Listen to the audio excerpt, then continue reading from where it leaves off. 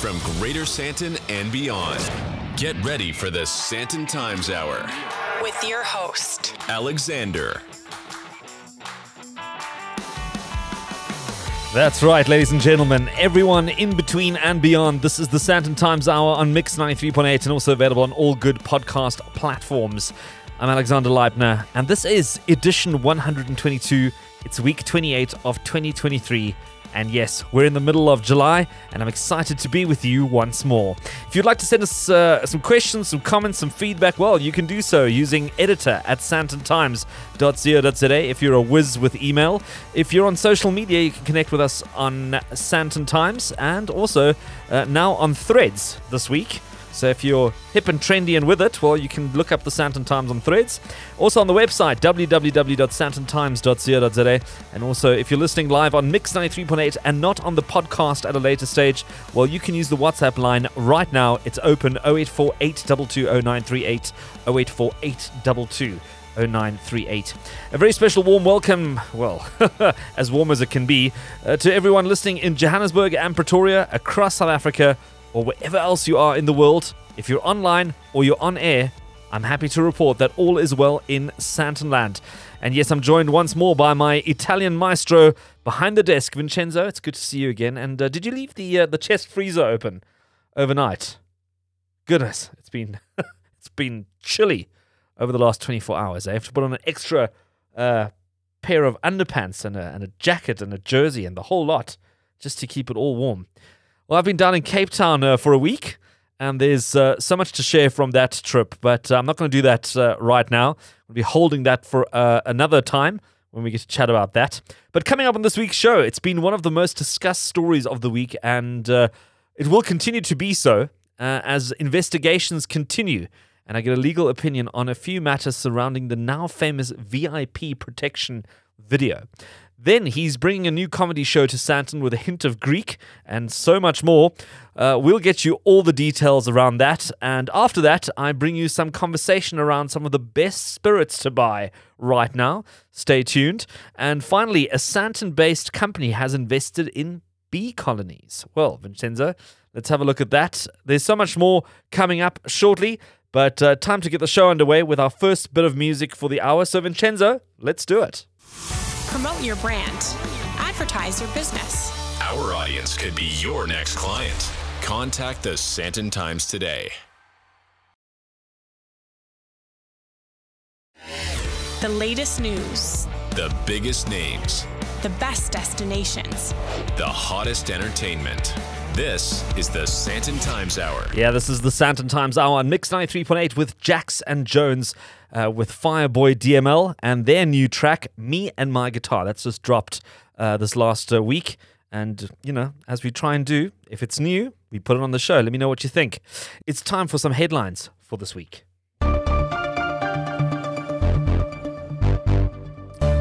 So rumor has it that American boxing legend Floyd Money Mayweather is heading to Santon for a bespoke banquet dinner aimed at raising funds for South African youths in boxing. And that's on Saturday, July 15th. Vincenzo, I sent Floyd a DM on Instagram, but I'm still waiting for a response. So, yeah, just take off those boxing gloves. I don't think we're invited. I'm not sure if we'll be going to this thing, but that's all about as much as I know. I'm trying to find out some more. I also saw this on Twitter. Henshem, a company which distributes pest control products, including industrial fumigation items, has raised the alarm after a steel cylinder went missing last week. And I saw the cylinder. It's like a big, bright yellow one. It was stolen during a hijacking at the Marlborough off-ramp in Santon. And if the cylinder is opened to release the content, innocent people could die. Goodness. The stolen cylinder must therefore be retrieved at all costs, and we urge the public to assist and to report any possible sightings of the cylinder or equipment, says the company's Leonard Henning. So if you see this bright yellow canister, I'm going to get some more information on this as well. Please, report it to the nearest law enforcement, or even call the Henchem, and maybe they can help secure this dangerous piece of equipment. And then the most expensive penthouse in Gauteng, well, that's been sold for 75 million. 75 million! Goodness me. It's located in Waterfall City, Midrand, and the 400 square meter duplex penthouse boasts luxurious features such as a private rooftop garden, jacuzzi, and a heated pool, and an envious proximity to the Mix 93.8 studios. That must have driven the price up, Vincenzo. This sale surpasses the prices of penthouses and other notable developments, including the Leonardo, right here in the heart of Sandton, and also Stain City, out there in Fourways. The Ellipse development, as it's known, takes pride in its self-sufficiency, featuring a private fire brigade and privately controlled security, waste collection, cleaning water, and electricity backup systems. So this ensures efficient municipal services without relying on the government. How's that? Well, let's leave the headlines right there for this week. The plot thickens as more and more information is revealed around the VIP protection members caught on camera beating up motorists in a VW Polo. It's triggered widespread outrage, and I catch up with David Kotchikov, candidate attorney with APA Africa, to get a legal opinion on some of the issues surrounding this video next. Online, on air, Anywhere, anytime. this is the Sandton Times Hour. You're listening to the Sandton Times Hour. This is the Sandton Times Hour on Mix 93.8 and available on all good podcast platforms. And as we kick off this week's hour, one of the most talked about incidences this week, I think in Greater Sandton, was that incident on the highway in Fourways, where we saw some victims being beaten up by what is now being revealed as the VIP security to one of the principals in our state. And it's sent shockwaves all around. I mean, the question is, would it have been as high profile if it hadn't been recorded? But to chat about some of the legal implications and to get a bit of a legal opinion on this, I'm joined by David Kotchikov. He's the candidate attorney with APA Africa. And David, as we kind of get into this, one of the questions I had was, what can and can't you film and release on a public platform, as this individual did, and obviously now has gotten this entire story and all of us talking about it? So primarily, especially when you're speaking about recording police officers in the course of their duty, there exists no current legislation or regulation that hinders the public from recording police officers in the course of their duties. It falls effectively within the ambit of whistleblowing. I believe the most important thing here is, if you are so recording the police officers, do not hamper them in the course of their duties. There's no legal implication as such, but obviously also there must be limits to what you can and can't film in terms of sort of policing. In effect, if you see a police officer doing something that you believe is subject to some form of impropriety or whatever the case may be, if you believe that there is a violation of a person's rights or there's some form of abuse underway, you are, in terms of South African law, there's nothing prohibiting you from recording that and effectively distributing that. The only thing that, like I say, that I reiterate, is you do not hamper them within the course of their duties. All right. Okay. So in terms of the Blue Light Brigade, which is obviously the big focus point on this particular video that's been circulating, what are motorists legally required to do when they come in contact with a Blue Light Brigade on the highway as it stands right now? First and foremost, the most important thing that we need to understand is that the VIP protection services, as we understand them, were established under Program 5, a mandate given to them by the South African Police Service Act. So they are, in effect, South African police officers. The most important thing here is, in accordance to the National Road Traffic Act regulations and the Act accordingly, if a vehicle is displaying signs of identification that they are, in effect, emergency services, drivers must give way immediately, and absolutely they must give right of way to emergency service drivers, such as, for example, the VIP protection services. If they are flashing lights and sirens and they identify themselves as emergency services, you must move out of the way. All right, so it's very much the same as you would have with an ambulance or a Metro Police car or any other sort of state car that is on its way to somewhere important, we assume. Correct. All right. So in terms of the procedure, and as I say, once again, this entire incident is under investigation, and it's obviously probably a little bit of a unique situation, but procedurally, what would have been the process if the drivers in the Polo had been in contravention of what we've just outlined? Well, in terms of the National Road Traffic Act regulations, if a driver, if you see those lights and you do not give them right of way, that constitutes an offense. In terms of legislation and regulations, as said, the members of the South African Police Service are allowed to pull you over in the face of such an offense. However, and obviously, they were not allowed to commit acts of violence and abuse, as evidenced in the video. Yeah.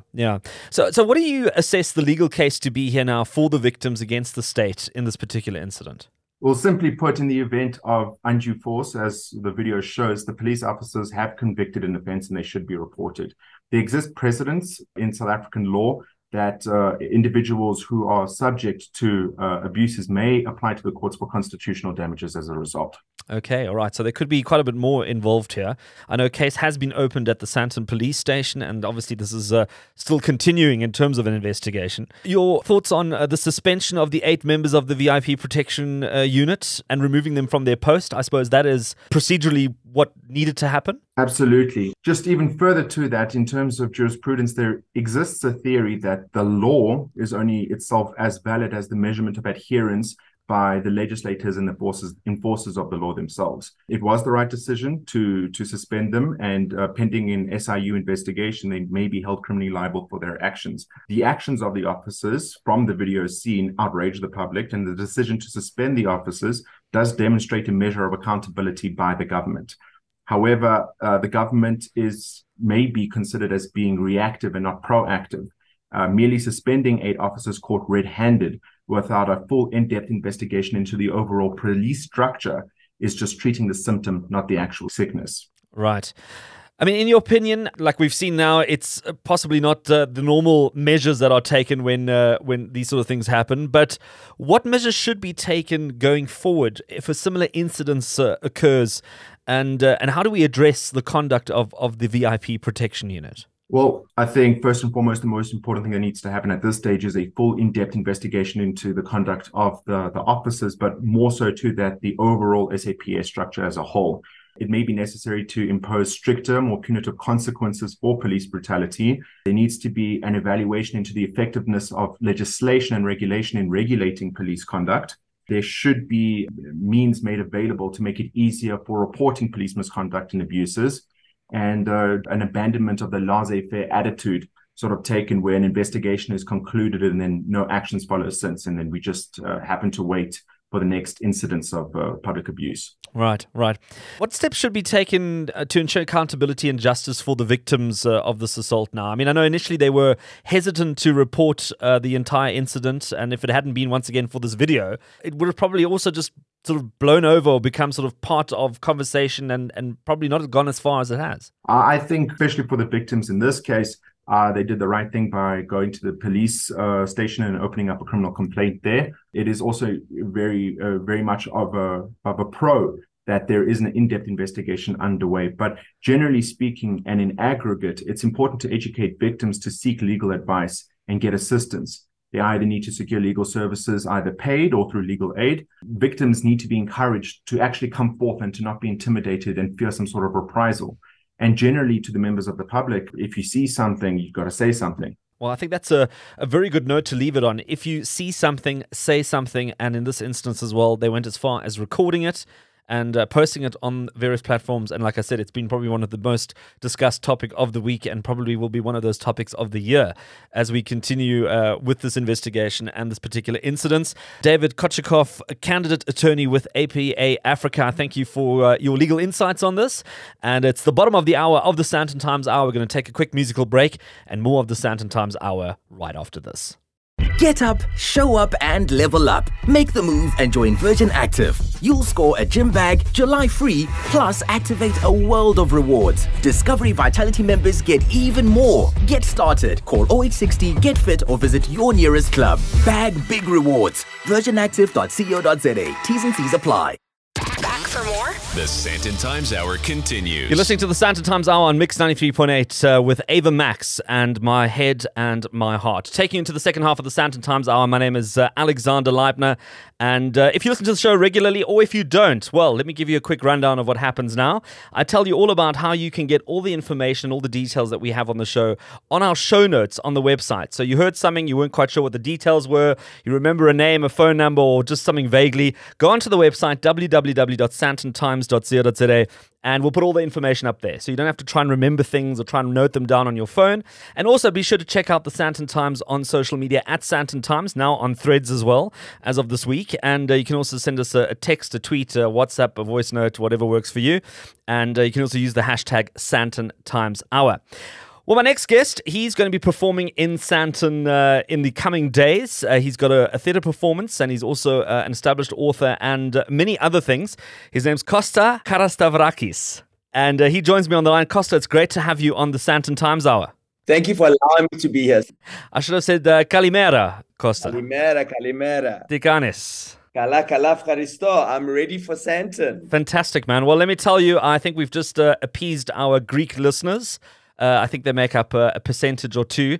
So at least they feel like they're now part of the show now after almost, 2 or 3 years. Costa, listen, you've got a show coming up called Desperately Seeking Souvlaki. I sat down, I went through a whole list of Greek restaurants that I can recommend in Johannesburg for you. So if you're looking for souvlaki, I can give you some recommendations, or is that not what this is about? That's not what this is about. I am seeking souvlaki in terms of the best Greek experience, but more than that, I'm seeking, the show's about me seeking my identity, seeking my place in South Africa as a Greek guy, as a gay guy. And souvlaki, could be something like, when a man seeks boerewors, a gay man seeks souvlaki. There's a few nuances, that some people may pick up. Well, that already gives us a bit of a flavor for what people can expect coming from your comedy show. You've performed it, I think, once or twice already, and it's been quite a success, has it? It really has. We sold out at Theatre on the Square 2 months ago, and 3 weeks ago, we sold out in Cape Town. So I've come back to do a run at Theatre on the Square, 12th to the 16th of July. So Costa, tell me, you've written a book as well called I'm Costa, From Meth to Marathons, and often comedy does come from a dark place. Many comedians have come from a place where they've gone through some sort of turmoil, some more than others, and it seems like your comedy is also coming from that kind of place, that you've gone through some hardships in life and you're able to reflect on those and also have a bit of a laugh about the whole thing. Well, that's the thing. I think comedy is so close to tragedy. And comedy has something to do with a surprise or alleviation of pain after tragedy. So, when you go through a lot, and everybody goes through a lot, I'm not exempt. I'm not the only one who has been through a lot. But once you've gone through a healing process, it's easier to laugh at what you've gone through. Clearly, without healing, then you're literally just mocking yourself. And it's been many years in the making and a dream of mine always. So I started comedy a couple of years ago.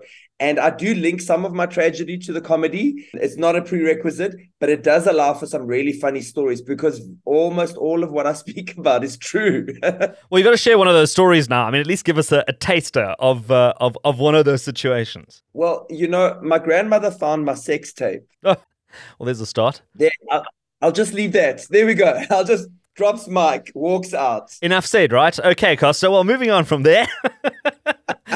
It clearly shows that humor has also played a big role in your recovery process. And does it feel like a bit like the audience is also part of that sort of therapy session that we all go through? The audience does feel like they're a part of it because when you do hear a laugh, especially for a comedian, that's what you want. You want the laughs. When you hear the belly laughs, it makes all the strife worth it. It also makes all the sweat and that you put into the show worth it. So definitely, I love my audiences. They've been exceptionally generous from the open mic circuits and from all my audiences. Interestingly, the audiences that are most generous are the ones that are least like me. I'm talking from women to straight men to non-Greeks to like all races of South Africa. The story is a universal one. You know, we all come from families that have a mess. We all come from environments that, you know, have their issues. And I'm just not shy to talk about my issues or my community's issues. And very lovingly, I draw attention to things that maybe we need to take notice of. Costa, tell me a little bit more about this process of transitioning from writing a book. Obviously, before that, you were not an author. You were living your life. You then went to writing a book and then translating that onto a live stage. I mean, for most people, standing in front of a group of people and saying anything is the most horrifying thing they could possibly do. I mean, I can imagine coming from the story and the experiences you'd been through to now doing this must have been quite a challenging exercise. A very challenging exercise. Getting up on stage for the first time ever. I did it in New York at the Gotham Comedy Club. I'd never, ever, ever done stand-up before, and I threw myself onto that stage. I've never felt fear like that in my life. I did it because I think it's because a combination of people saying I couldn't do it, and then that drove me even further. But then it also was a case of it is now time. And when something's pulling you in a certain direction, no matter how much fear you have, you just got to do. So I stopped thinking and I started more doing. And I've made plenty mistakes along the way. I've still have many more to make. But the joy of being able to stand up and share is much greater than the fear. Do you also hope that this theatre platform that you've now created through this show is going to encourage other people who may be going through very similar things that you went through, help them get through these challenges and maybe inspire them to say, you know what, I actually need to toe the line. I actually need to get myself right? Yeah, you know, I mean, I have a very serious part of my message, and that is that all recovery is possible if you just want it badly enough. And forgiveness of your past, forgiveness of yourself, forgiveness of your community, your family, your everybody is possible if you just approach it in the right way with the right amounts of intention. I also want people to look up there and go, hey, you know, if you want to look at yourself as for who you really are, nobody's going to tear you down. We live in a world where everybody's scared to be who they are because somebody's going to tear them down. You know what? It doesn't matter. Just you do you. And I'm hoping to inspire people to stand in their own power and do who they are. Because you can only be who you are. People say to me, oh my gosh, it's so difficult. How do you do comedy? I'm like, I just behave like myself. Costa is going to be desperately seeking Zuflaki at the Theatre on the Square from the 12th to 16th of July 2023. And if you want to head down there and get some comedy with a bit of spice, that's where you want to go. It's 170 Rand a ticket, and you can go to CompuTicket. And remember, no audiences under 16 years old. You know, it might be awkward for them, might be awkward for you. Either which way, make sure you get down there and enjoy the comedy. And Costa, it's been great having you on the Sandton Times Hour. Thank you so much. And I look forward to seeing you at my show, and everybody else, pull in. The best of talk and music in 1 hour. This is the Sandton Times Hour. All right, it's time to chat spirits. And when I talk spirits, I mean award-winning spirits. And the Trophy Spirits show for 2023 took place, and they've announced their winners. And if you're not familiar with the show, well, the show is open to all producers and importers of fine spirits, and scores and ranks all producers across a series of categories, identifying the gold, silver, and bronze medalists, and of course awarding a trophy to best-in-class submissions, providing they are all of gold medal standard. The show is now in its fifth iteration, and I'm joined by one of South Africa's most widely consulted liquor industry authorities, and he's also the chairman of the judging panel for the Trophy Spirits show. He is Michael Fridgen, and he's going to chat to me about the 2023 Trophy Spirits show. And Michael, you saw a significant uptick in the number of entries submitted across all classes this year. Does this indicate a certain recovery for the industry after what has been some very tumultuous years? I'd like to say it is, but the pattern of entries doesn't completely show that. So the strongest single category or class was whiskey, and there the predominance of entries came from major producers, the really big names in the spirits industry worldwide, you know, from the top brandies produced by Distell and KWV to whiskeys produced by Chivas, Johnny Walker, the single malt distillers. It really was an extraordinary array. When I look at the gin entries, and there were plenty of them, I think nearly 40, it's not as, if you like, as broad in terms of craft product as it was back in 2019. So I guess the answer to your question is not yet, I'm afraid. We hope that it does make its way, because it does play a big part also in our economy and our GDP in terms of contributing to that. Michael, what were some of the standout trends and some of the highlights in terms of the entries and submissions that you got this year? As I said, one of the really interesting trends for me has been the presence of big international brands and their enthusiasm to put their highly branded, but nevertheless, and precisely because of that, brands which have things to lose by being put into a competition with, relatively to the overseas companies, unknown judges, although there is one international judge amongst 3 on every panel. And so I think a standout feature is something which is almost the opposite of what we see in wine. And if you give me a second, I'll explain what I'm seeing here. When it comes to wine, generally the understanding is the smaller and the more artisanal a producer is, the smaller the site from which he can obtain his grapes. In theory, the more precise, more interesting, more complex, and I suppose more premium the product. When you turn to whiskey or gin or cognac, the whole brand enterprise is much bigger than the site enterprise. They are sourcing enormous quantities of product, but in order to maintain the promise of their advertising, they really have to be on top of the quality game. And so when you see who generally the prize winners were here, there is a recognition that the brand promise of the big producers is actually being kept. So the top brandy of show was the Martell XO Cognac, which also happened to have won the Vinalop Prize for the best premium spirit. So it was the highest scoring and the highest priced of the entries. So there is a correlation between price and absolutely discernible value judged in a blind tasting environment. And I can do the same through almost all of the categories if you're interested.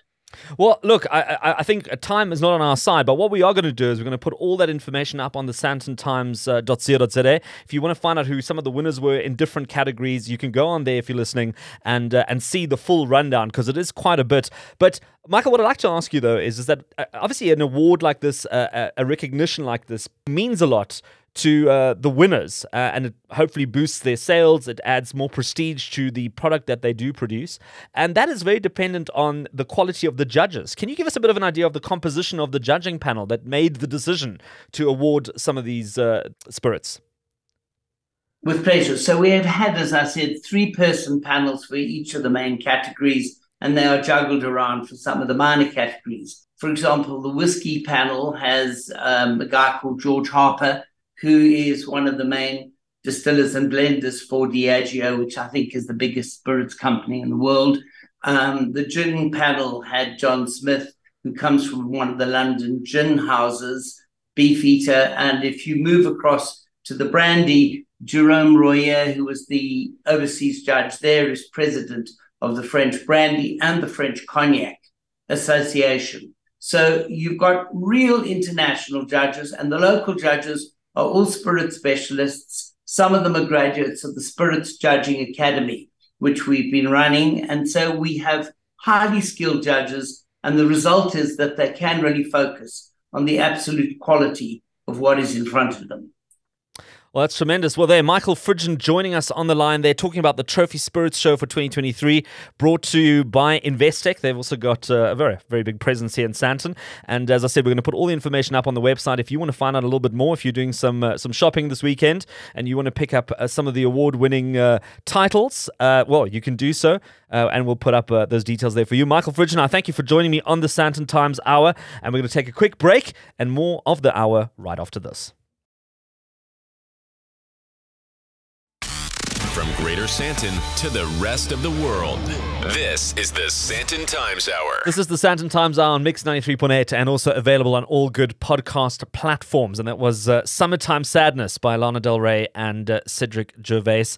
I don't know about summertime sadness. It feels more like wintertime sadness and summertime joy. But anyway, hopefully that's coming around pretty soon. We've got a couple of weeks, or 2 months, and then we can do it all over again when the sun comes out.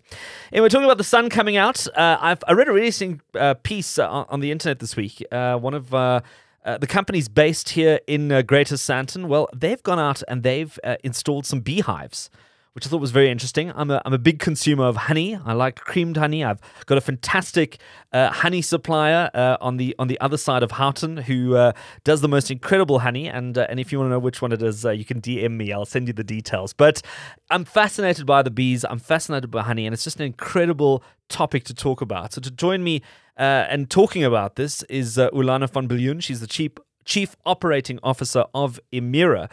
And Ulana, why did Emira Properties decide to install beehives on their properties? Yes, I think the most important thing is when we decided what we're going to do is how can we create awareness of preserving biodiversity, especially being a property company, because we are bricks and mortar. So we don't have farms and these big pieces of areas. So for us, it was identifying what we could do. And we then felt it is important how we can then address the global bee population. One of our staff members said, I think this will be really good to look at it. Now, for us, it was the biodiversity first. And then we felt in society in general, it's also good to inform people of the importance of bees. And that we started already in 2020 with 2 of our properties. Well, it certainly got us chatting now, so I'm quite happy that you guys have done that. And I mean, the global bee colonies, bees in general around the world have been having a bit of a tough time, and there's been talks of how bees are on the decline, as well as the risks that we face if bees do not make it through the next decade. The ramification it has for us in terms of food chain supply. I mean, everything that bees do is pretty remarkable, and I think that's a whole other topic for a whole other day. You know, what are some of the other benefits that you have? I mean, obviously you've got now bees producing honey. I mean, are you going to start selling honey now? Are you looking to do something else with these bee colonies that you now have?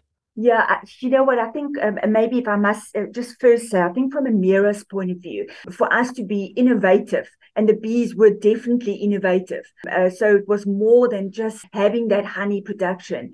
But I think we saw the bees not only as with biodiversity, but also more part of that holistic approach. How can we reduce the impacts of environmental degradation? Because we do the planting of the trees as well. So we did see that as a benefit. But probably one of the most important things knowing about bees are vital for pollinating plants. And most of our office parks, we've got lovely gardens. So you need the bees to pollinate the rest of the plants as well. Well, and it also contributes to the unique taste of the honey. I mean, the other day I had the most incredible lychee honey, which I didn't even think you could actually get, but it tastes unbelievable. Yeah. These different plants and these different spaces that the bees can forage from heavily impacts, the flavor of the honey, what you get. I mean, you get wildflower. I mean, if you go down to one of your local shops, you'll probably see there's a whole bunch of different flavored honeys, and it all comes through whatever the bees consume. What are some of the unique flavors or tastes that you've got in your gardens there at Emira? What are you hoping to infuse in the honey? Well, it's very interesting that you were actually aware of this. There's not a lot of people that realize that depending on where your beehives are, that the taste will differ because of the flora and because of the plants. So for us in Gauteng specifically, the taste of the nectar differs. Usually bees, what they do is they in a radius of about 3 kilometers from where their beehives are. So whatever flora that you've got there. In Johannesburg, as an example, we're in a man-made forest, so the type of suburbs that we've got in Johannesburg, that's more your ornamental type of flowers, differs from at Wonderpark Park, where we've got a beehive as well, in Pretoria North. There's more indigenous plants. So very interesting, wherever they are, the taste is different. Yeah, certainly, absolutely. And I don't know how much flavor we have in Johannesburg. I mean, we're going to be getting king proteas or any of the other sort of exotic plants, but you never know. Tell me, what were some of the factors that you took into consideration when you decided to put down these hives? I mean, I know a lot of people have accidentally gotten a beehive in their garden because it just suited the environment and the bees decided, well, this is a good spot. Now that you're sort of almost designing the beehive space. What went into that? Well, I think the most important, like anyone, bees need food. So when you identify a site, it's very important to know what flowers, what plants you've got, because they need to eat, if I can call it that. So that is probably one of the most important. What gardens do we have? Is there enough for them to eat? And then secondly, unfortunately, Alex, in South Africa, it's also about security. We find that a lot of people are trying this, but they get vandalism. With the plants, they steal it, they break it, and that was the second most important, to see where do we do the different sites need very good security, and it needs to be protected. So they need to eat, and then we need to protect them. So now at Emira, do you now have a chief bee officer? Is there somebody who's now dedicated to looking after these bee colonies and making sure that they live a happy life and they do what they need to do? Well, there is a joke that I'm queen bee, but no, that's not my job. No, we do outsource to two different parties countrywide, and they actually look after our bees. They also do the harvesting. They come and make sure on a monthly basis that our bees are fine, that our queen bee is fine. Because as you know, you can't get any honey if we don't have a good queen bee on at our sites. Unbelievable. No, that's really fantastic, and it's good to hear. And I'm interested to see how the honey business goes for you. I mean, if property is already working well, who knows? Maybe the honey business might be a sort of a secondary avenue for you to explore. But congratulations, and I wish you all the best with your honey project. Ulana van Biljoen, Chief Operating Officer of Emira. They've installed some beehives in their properties, and we'll keep an eye on it and see how they do. But thank you so much for joining me on the Sandton Times Hour. Thank you so much for inviting me. And that's it for another Sandton Times Hour on Mix 93.8, and is always available on all good podcast platforms. If you want to get in touch, you can email editor@sandtontimes.co.za or connect on social media @Sandton Times, or visit the website www.sandtontimes.co.za, and feel free to send through your thoughts, your questions, your comments, your feedback. All of those are welcome, and it's always nice to hear from you. Thank you to all our guests who made time to be on the show this week, as well as my man behind the desk, Vincenzo. Thank you for always being here and doing your bit and keeping me company as well. And thank you to the Sandton Times team, as well as everyone at Mix 93.8. And a special thank you to you for tuning in every week, listening and being part of the show. And let's connect again next week.